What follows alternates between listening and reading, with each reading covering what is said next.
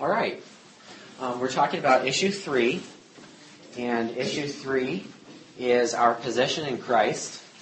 And we've got this is of all the lessons. I've looked ahead to all the lessons, and this is going to be one of my favorite lessons. I love talking with other Christians about our position that we have in Christ, because when you consider the position that you have in Christ, it is so encouraging. And it's something that when we get caught down in the drudgery and just stuff of life, it's easy to forget who we are in Christ. And so this is just such an excellent topic to be reminded of, whether you've been a Christian for a day or whether you've been a Christian for 100 years. This is an excellent topic. In fact, I was studying for this in Panera over the weekend, and I was sitting in Panera, and it was literally bringing tears to my eyes, and I was feeling awkward. I mean, I wasn't crying, but I was just I was just sitting at my table, just trying to put my head down, because it's just such wonderful things to talk about. And if you have had a chance to go through the lesson, then you already know that. So this is hopefully going to be good. Let's start with our sound bites, and then jump into our case study just to get our thinking going. Excuse me, just to get our thinking going about this issue. And we'll look at 3 of the sound bites. Dale, you are very kind. Clean, no need to look at it. Trust me. Should I have somebody else take a sip first? Thank you very much. The first, what's that? I was going to say, he can still get his name on the board just because No. he mentioned water or it'll get dead. No, he doesn't, but you're close for suggesting it. First of all, I didn't feel anything when I prayed to trust in Christ Jesus. Did I do something wrong? Did it work? Am I really a Christian? What would you say to that? There's probably lots of different responses that we could get to this statement. So start throwing them at me. Well, first of all, if you relied on feelings for everything, then you'd be in trouble. Okay. Good. We don't just rely on our feelings. All right. That's one thing. We live by faith in His Word. Okay. We live by faith in His Word. Okay. What else? Lots of different responses that could be given to this, probably. The person seems to be focusing on what they did and not what Christ did for them. Okay. Legitimate point. Sometimes a person can be focusing more on what they did than what Christ did for them. Okay. Good. What else?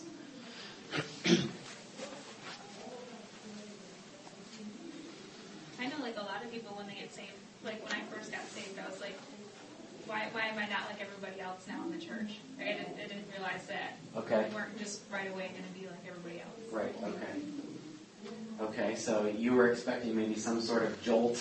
Yeah. Okay, yeah. Anyone else?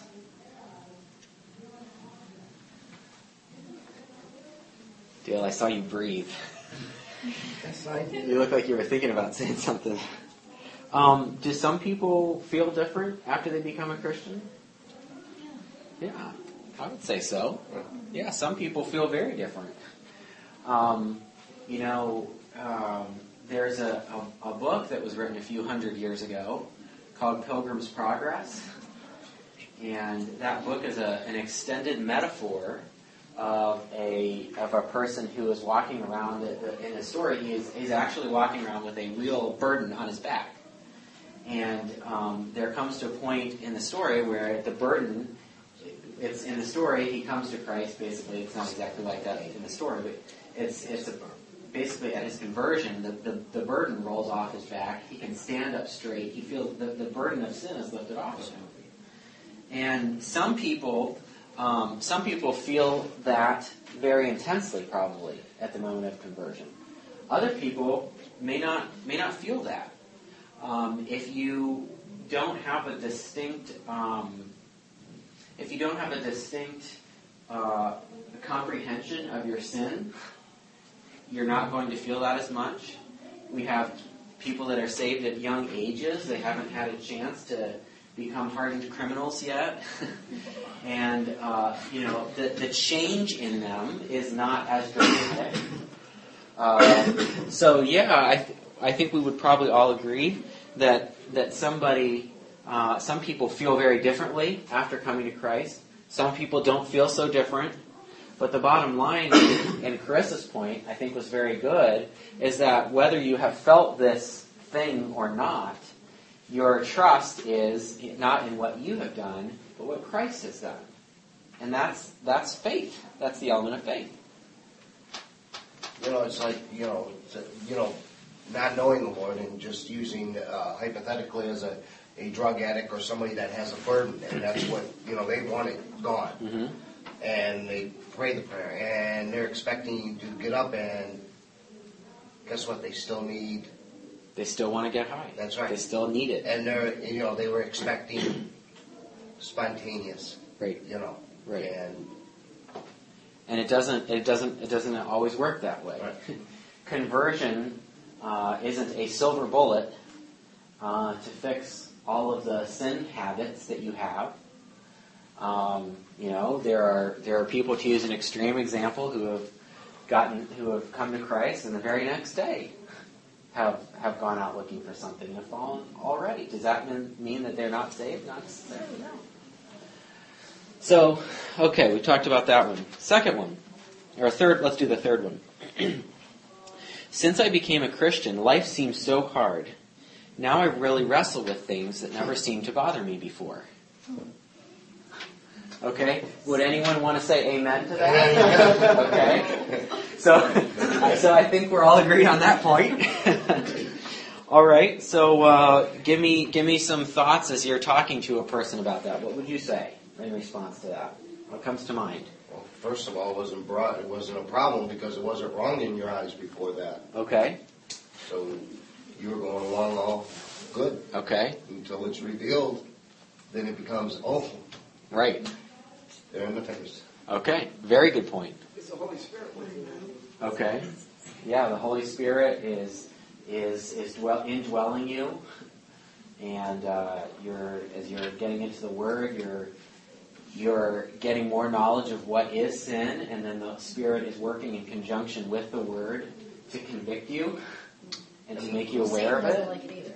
Okay. Satan's going to attack. Okay. Because you're doing what you're supposed to do. All right. And that conviction doesn't always happen to this. There's not a times table. It's when it's revealed to you. Some people automatically, wow, I realize that this is sin. Mm-hmm. And so they start working on the issue, whatever it may be. Right. And somebody else might be doing the same thing, but it hasn't been revealed to them. Yeah. Okay? Yeah. I believe there's different timetables for different individuals for whatever reason. Sure. So for the person who came to Christ and thought, I thought this was going to fix all this, is really, the battle really begins. Because now you have, and we're going to talk about this a little bit more, but now you have a collision of worlds. The sin nature that you have is now struggling against your new nature. And you are going to be in a battle. And so in some ways, the fact that struggle is there is a sign that you really are a believer.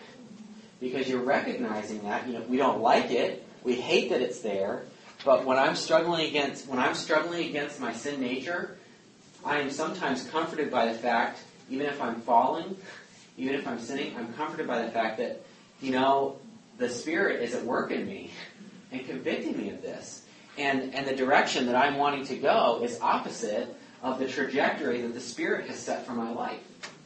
So, good. Another thing too. Yeah. Sorry. No, please. But another thing too is the way a lot of people deal with anxiety too is when they become a Christian, a lot of those behaviors they used to indulge in before to deal with the anxiety is gone. Okay. So it adds more, it makes it a lot harder and a lot more frustrating for a lot of people. That is a very good thing. We all have a very good statement. We all have, in big or small ways, our go-to things that make us feel better and help us deal with life. And when you realize you've made an idol out of something like that, and you have that taken away from you, you have to retrain yourself. I have to go to Christ with this. I have to go to, my hope is in Christ, not in fill in the blank. And it could be anything.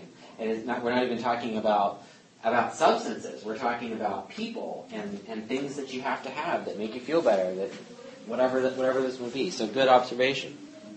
Okay. Let's go to the next one. Now that I'm a Christian, everything is better. Almost all my problems seem to have vanished. If I said that, what would you say to me? Right on. Something's wrong. Dean says right on. Wait a little while. Okay. Wait a little while. Okay. What else? What would you say to me if I said that to you? I had a guy in college that I knew. He was a little older than the rest of us. He had gotten saved a little later in life. And it seemed to me like he's trying to pay college, and changed everything. And he kind of had one of these super sunny attitudes. And he, frankly, didn't say the brightest guy I ever met. I don't know if he finished college. But some people do that. Mm-hmm. Some people, they just remember what it was like. And, they're able to do that. But that's just a rare... Okay. Usually it's a pretty scary thing when somebody says that. Right, yeah. It can sometimes be. And that's that's kind of an opposite message of the gospel that is preached over the airwaves and on TV. It's almost as if that is the gospel. Come to Christ and all your problems will vanish and they'll go away. And it usually is accompanied by some sort of appeal for money to speed the process along, processing fee. And people are doing that. But obviously the gospel message itself does not promise that every problem in your life will go away. And we'll talk a little bit more about that later. Okay. So would anybody be willing to read the case study of Antonio? Okay, go ahead, Kim. When I was a brand new Christian, everything was so exciting. I finally had the joy and the peace that I had always been searching for, and I hungered every day for God's Word. But soon everything changed. Much of the joy and peace I once knew had been replaced with frustration and doubt. I really want to please God by living a life that is pure and righteous, but my experience falls so short of my expectations. Sinful habits keep haunting me. I still lust, I still lie, I still bark at my children occasionally. I've done everything I know to do to combat these sins, but they continue to defeat me. Each time I fail the Lord, I sink further, I sink further into despair. I really want to live a holy life, but I don't know how to achieve it. I want God to be happy with me, but I'm sure He must be disgusted when I come into His presence. I just feel so worthless and guilty. Will God ever be able to do anything useful through me? Am I really even saved? Okay. That case study is not bizarre. There are people probably here in this room that have felt that way or that feel that way even now. What would you say to a person like that? Well, I think coming to Christ, that's the first thing Satan does to you is attack you, tell you that you're failing and that you're not worthy. And I think that's the first point of method of using against us, Okay. Say that we're not worthy. Okay. Good. What else? And you're a bigger target when you come to Christ. Yeah, Okay. He already had you the other way, but now, yeah. That's true. well, the game was on. Oh. And there's something called sanctification. Mm-hmm. It's a lifelong process. Until we go home, the battle's not going to be over. Right. That's probably something we need to tell new believers, isn't it? We need to tell them, these things are going to happen. You need to be aware that they're going to happen, and God's going to be with you, and we're going to work through this. To set the expectations. I want to read to you a quote from a theologian by the name of Jonathan Edwards. Jonathan Edwards is considered, even by secular scholars, as probably the greatest theologian that America has produced. And Jonathan Edwards, okay, we're talking about Antonio in this case study. Greatest theologian that America has ever produced. I have read a couple of his books. They are not easy to read. Partially because of the language. He was writing quite a while ago, and so the language is difficult to understand. But partially because it's just up there stuff, and I'm a normal guy, and I have trouble reading some of that stuff. But here is one thing that he wrote, an assessment of himself. He says, "Often I have had very affecting views of my own sinfulness and vileness, very frequently to such a degree as to hold me in a kind of loud weeping, sometimes for a considerable time together, so that I have often been forced to shut myself up. I have had a vastly greater sense of my own wickedness and the badness of my heart than ever I had before my conversion. It has often appeared to me that if God should mark iniquity against me, I should appear the very worst of all mankind, of all that have been since the beginning of the world to this time, and that I should have by far the lowest place in hell. When others that have come to talk with me about their soul concerns," he's a pastor, "when others who come to talk with me have expressed the sense they have had of their own wickedness by saying that it seemed to them that they were as bad as the devil himself, I thought their expressions seemed exceeding faint and feeble to represent my wickedness. I only read you the first paragraph." He goes on and on and on. Jonathan Edwards is the kind of person who, the more he got to know God and the closer he got to God, the more the light of God's Word shined in his own heart, and he saw his own sinfulness. And there is a sense in which the more we continue to grow in the Lord, the more acutely aware we are of our own sinfulness. And so when we become acutely aware of our own sinfulness, we have to constantly remind ourselves of the gospel. And what we are doing when we remind ourselves of the gospel is we are reminding ourselves of our position in Christ. And so we've got different kinds of people in this room from different walks of life, different backgrounds, different things in your past, skeletons in your closet, whatever the things may be, we probably run the gamut in here. And there are those of you who may struggle. Maybe you don't write it like Jonathan Edwards, but you think the same things. I just don't think God is going to be able to accept me. I did it again. I mean, how many times can I come back? How many times can I come back? When is the leash going to jerk? When is the grace going to run out? And so when these kinds of things happen in your mind, and they be happening in your mind now because they happened to me, when those things happen, we need to be reminded of our position in Christ. In the article that Max Lucado, an excerpt from a book, I believe, he talks about his problem before knowing the law, knowing God's word. He gives the example of a shortcut they used to take, and it's finally brought to his attention that this shortcut through traffic, he's actually traveling the wrong way down a one-way street. And he says the problem isn't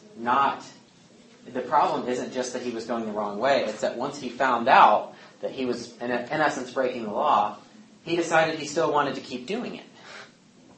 Have you ever had anything like that happen to you? I didn't know. It's an oops for a while, and then it's brought to your attention that it's wrong, and you're like, but I don't want to stop. I wish I didn't know it was wrong. So he brings that up. And then he also talks about, draws a comparison between this bird who sits outside of his office and constantly flies into the glass window, constantly sees his reflection, runs into it, and he never learns. And he also compares it to a guy that's coming in for counseling who's cheating on his wife, moved out, he's left her now, and he just isn't getting it. He's continually taken by his sin, and as just seems defeated by the battle. He can't overcome sin. And so what Lucado does in this article is he basically gives two principles. And the first principle he gives is on page 3.6, and this is the one that we're going to spend most of our time on, and the one that we're going to look at the scriptures about. The principle on 3.6 is he still claims you. Though you're struggling against sin, though you're having these thoughts of, I can't go to God again, how could he possibly accept me? He's shown me grace, and he saved me, and yet I constantly am letting him down time after time after time. You have to remember your position in Christ, that he still claims you. When you have those kinds of thoughts, this is very important. When you have those kinds of thoughts, and you are thinking, God can't accept me again. I'm too bad. I've got to get this fixed up. I mean, have you ever not wanted to pray because you have been having this problem, and so you don't want to go to God until you kind of get it fixed? Let me tell you what that is. That's establishing your own righteousness. The Bible calls it legalism. That's a bad thing. And, we often think, if you've heard of the concept of legalism, we often think of legalism, a person who's a legalist is a person who is trying to earn his salvation. But legalism isn't just about earning your salvation. This is the way one person put it. Legalism is seeking to achieve forgiveness from God and acceptance by God through obedience to God. Let me say that again.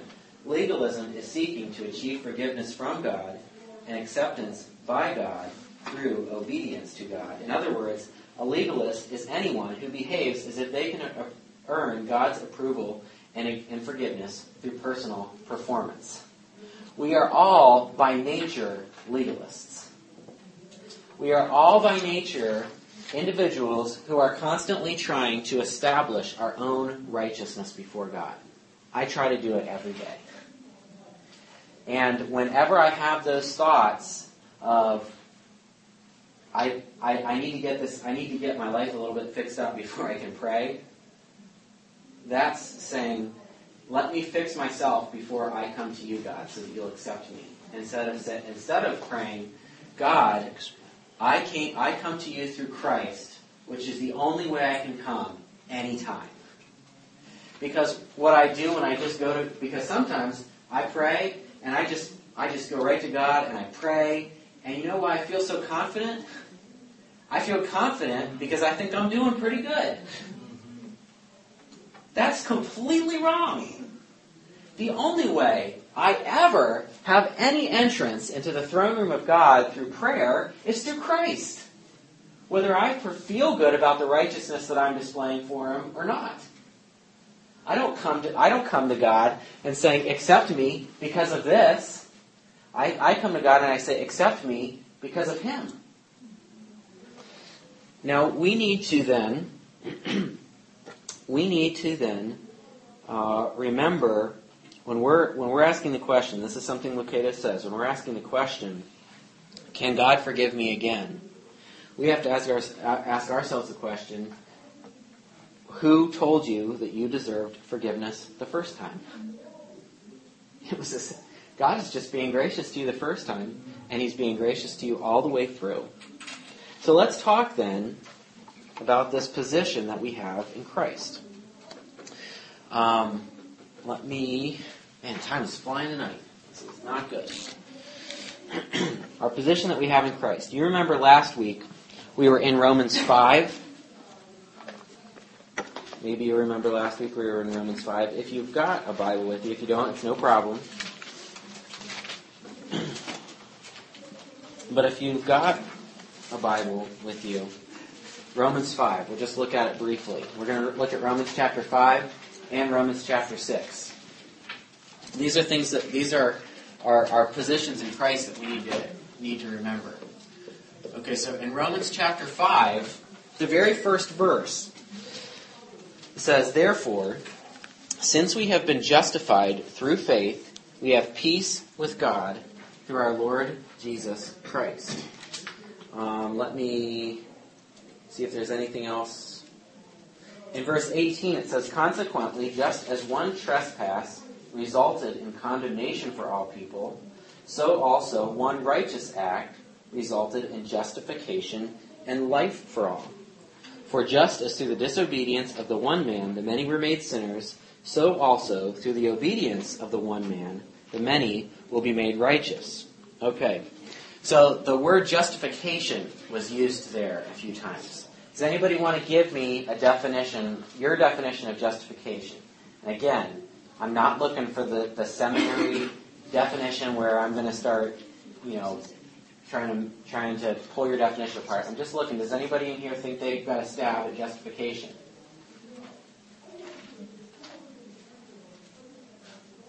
Anyone? Kim wants to. Well, I was just going to say, I'll keep it real simple. It's Yeah. we're justified by faith. If you want me not to give a theological... Well, you can give you can give whatever definition you want. I'm just trying to say you don't have to be scared off. Nobody has to be scared off by the right. Well, I would just say we're justified by faith in Christ. Okay, but what does it mean to be justified? That His blood covered over our sin, that, because of what He did, not because of what we did, but because of what He did. Okay. She's hitting on it. Romans 5 has to do with our position in Christ. Part of our position is justification. Justification is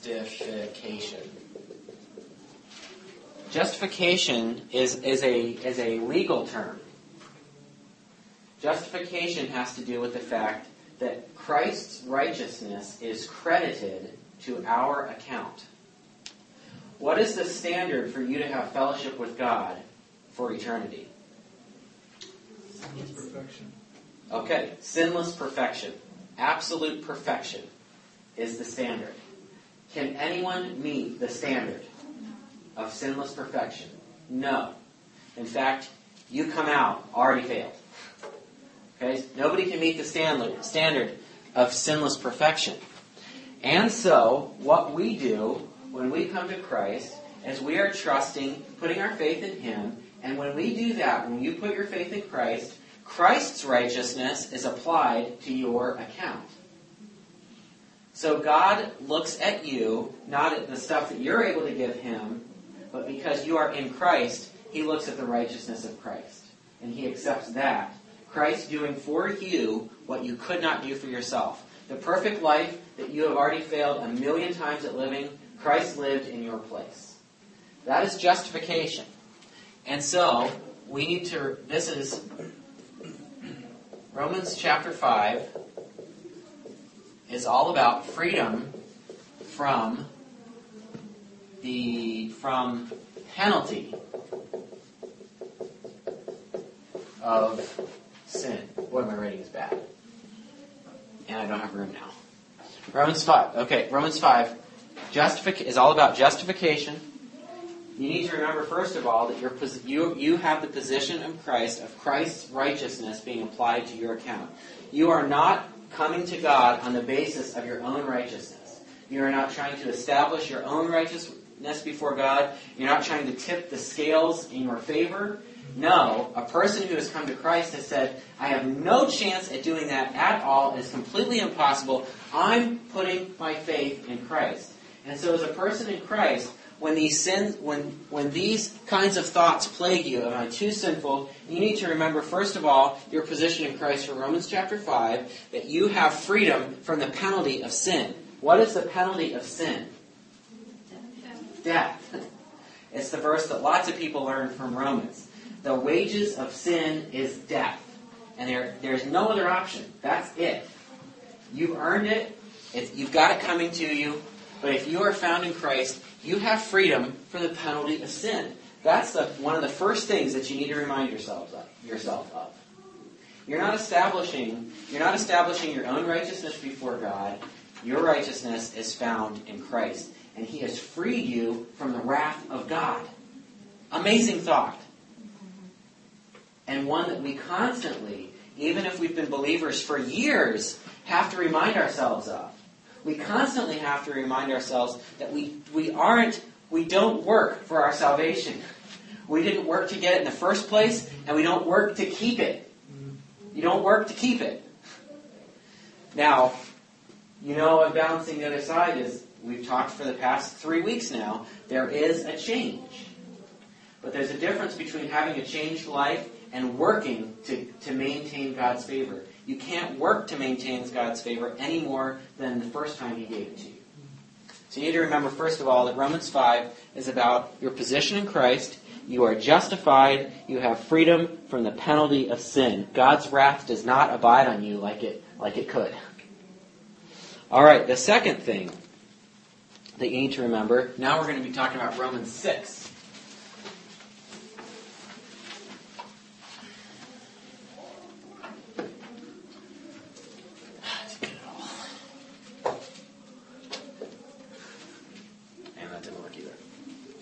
Okay, in Romans chapter 6, let me read the first sentence to Romans chapter 6 as a response to Romans chapter 5. Romans chapter 5 is telling us, hey, there's nothing you can do to earn God's favor. God loves you as much as He possibly can. Your righteousness is found in Christ. And so some wisecrack is going to be verse 1. What shall we say then? Shall we go on sinning that grace may increase? Since grace is free, will I just be magnifying God by just sinning as hard as I can, knowing that knowing that it's all going to be okay because I'm in Christ? He says in verse 2, by no means. Okay, wrong way to think. We died to sin. How can we live in it any longer? Or don't you know that all of us who were baptized into Christ Jesus were baptized into His death? We were therefore buried with Him through baptism into death, in order that just as Christ was raised from the dead through the glory of the Father, we too may live a new life. If we have been united with Him like this in His death, we will certainly also be united with Him in His resurrection. For we know that our old self was crucified with Him, so that the body of sin might be done away with, that we should no longer be slaves to sin, because anyone who has died has been freed from sin. Now, if we died with Christ, we believe that we will also live with Him. For we know that since Christ was raised from the dead, He cannot die again. Death no longer has mastery over Him. The death He died to sin once for all. But the life He lives to God. In the same way, count yourselves dead to sin, but alive to God in Christ Jesus. Therefore, do not let sin reign in your mortal body, so that you obey its evil desires. Do not offer the parts of your body to sin as instruments of wickedness, but rather offer yourselves to God as those who have been brought from death to life, and offer the parts of your body to Him as instruments of righteousness. For sin shall not be your master, because you are not under law, but under grace. Turn to page 3.3, if you're not already there. I've just read Romans 6, 1 to 14. Which is on page 3.2. So in 3.3, we've got a little grid there. Throw out some of the we statements of this passage. If you had a chance to work on this, and even if you haven't had a chance to work on this, you can read the we statements of the passage. What does it say about us as believers? Pardon me?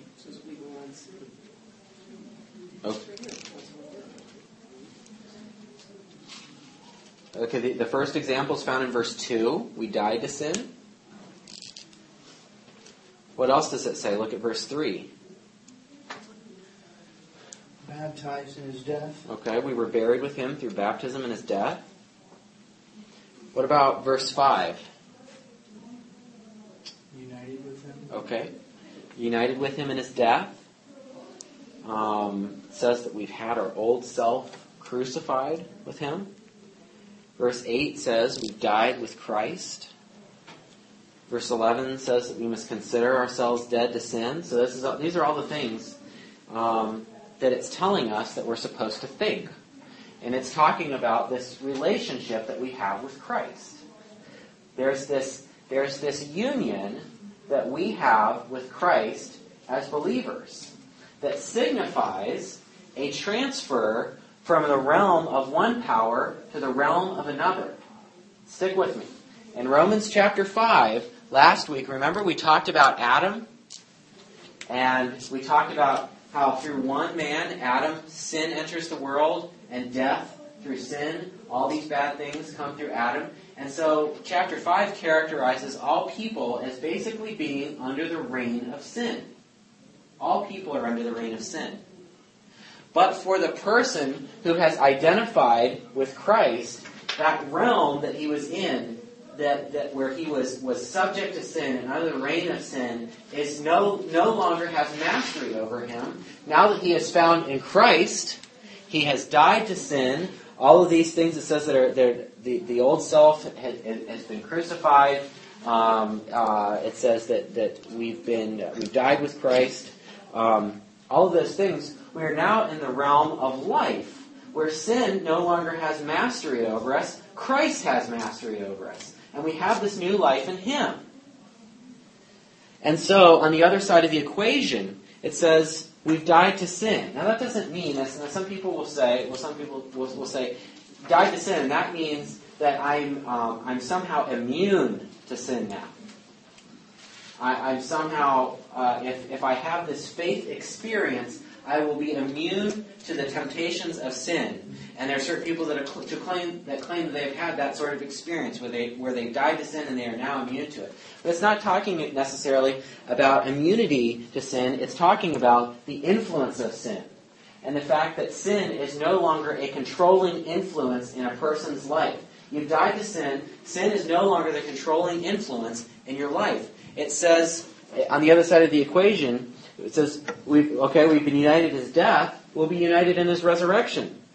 We've had our old self, the old man, crucified. And then it says in verse 6 and 7, we've been freed from sin, we are no longer slaves to sin. So this is one of the next things that we need to learn.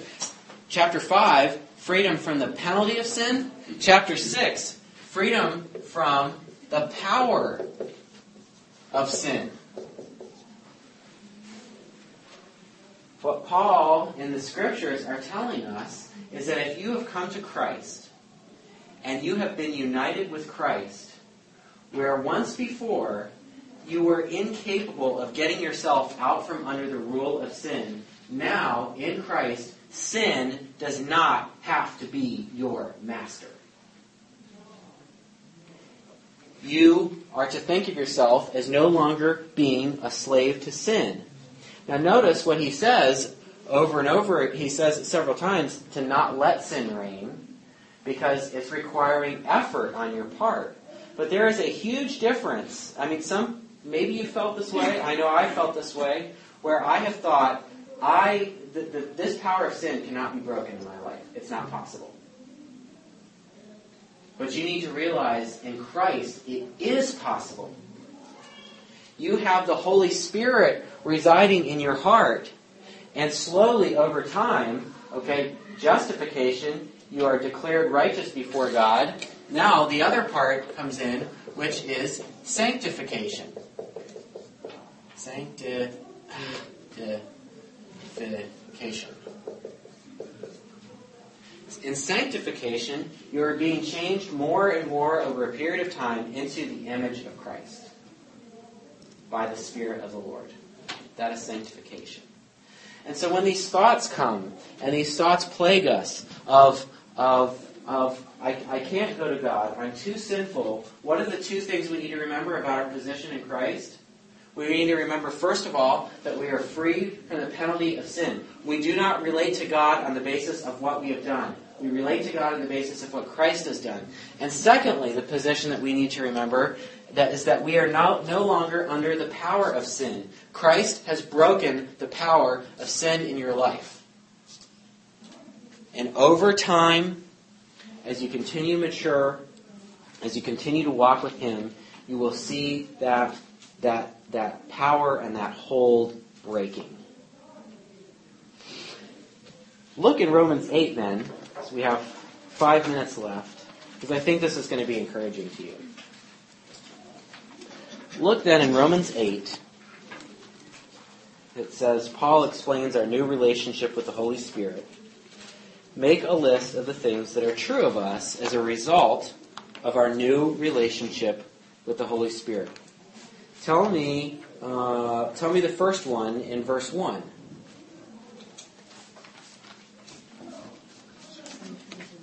All right, there is no condemnation for those who are found in Christ Jesus. Amen to that. Again and again. Because when you feel condemned, you remember who you are in Christ. You remember chapter 8, verse 1. There is no condemnation to those who are found in Christ. All right? What about number 2? Or verse 2, I'm sorry. Tell me something from verse 2. From the bondage of sin and death. Okay, we're set free from the bondage of sin and death. What about verse 4? What's something from verse 4? This one is a little bit... You'll have to reword it a little bit. But... We don't live by sinful nature, but according to the Spirit. Okay. We don't have to live under the rule of sin. We live under the rule of Christ by His Spirit who indwells us. And God sees us as having met the righteous requirements of the law because of Christ and His giving that righteousness to us. Number 5. What verse 5? What do you see in verse 5?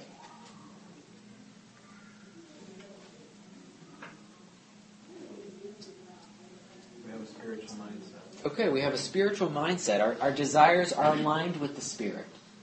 We start having new desires.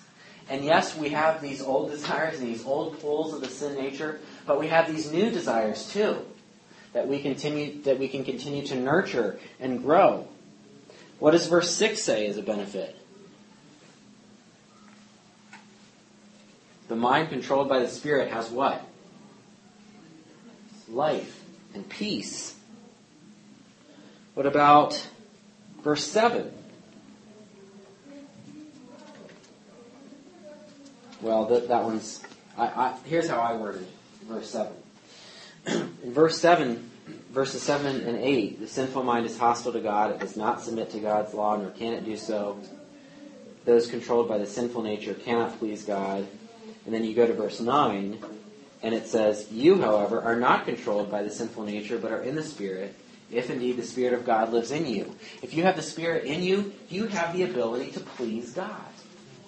Where before, every bit of good and righteousness that you could give to God was never enough, now, in Christ, by the power of the Spirit, you have the ability to please God. What about verse 9?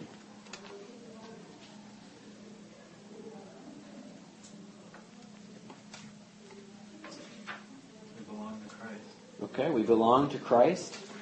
And because we belong to Christ, we're not controlled by the sin nature. I'll just read the rest of them out because time is fleeting. But in verse 11, we have the indwelling Spirit of Christ.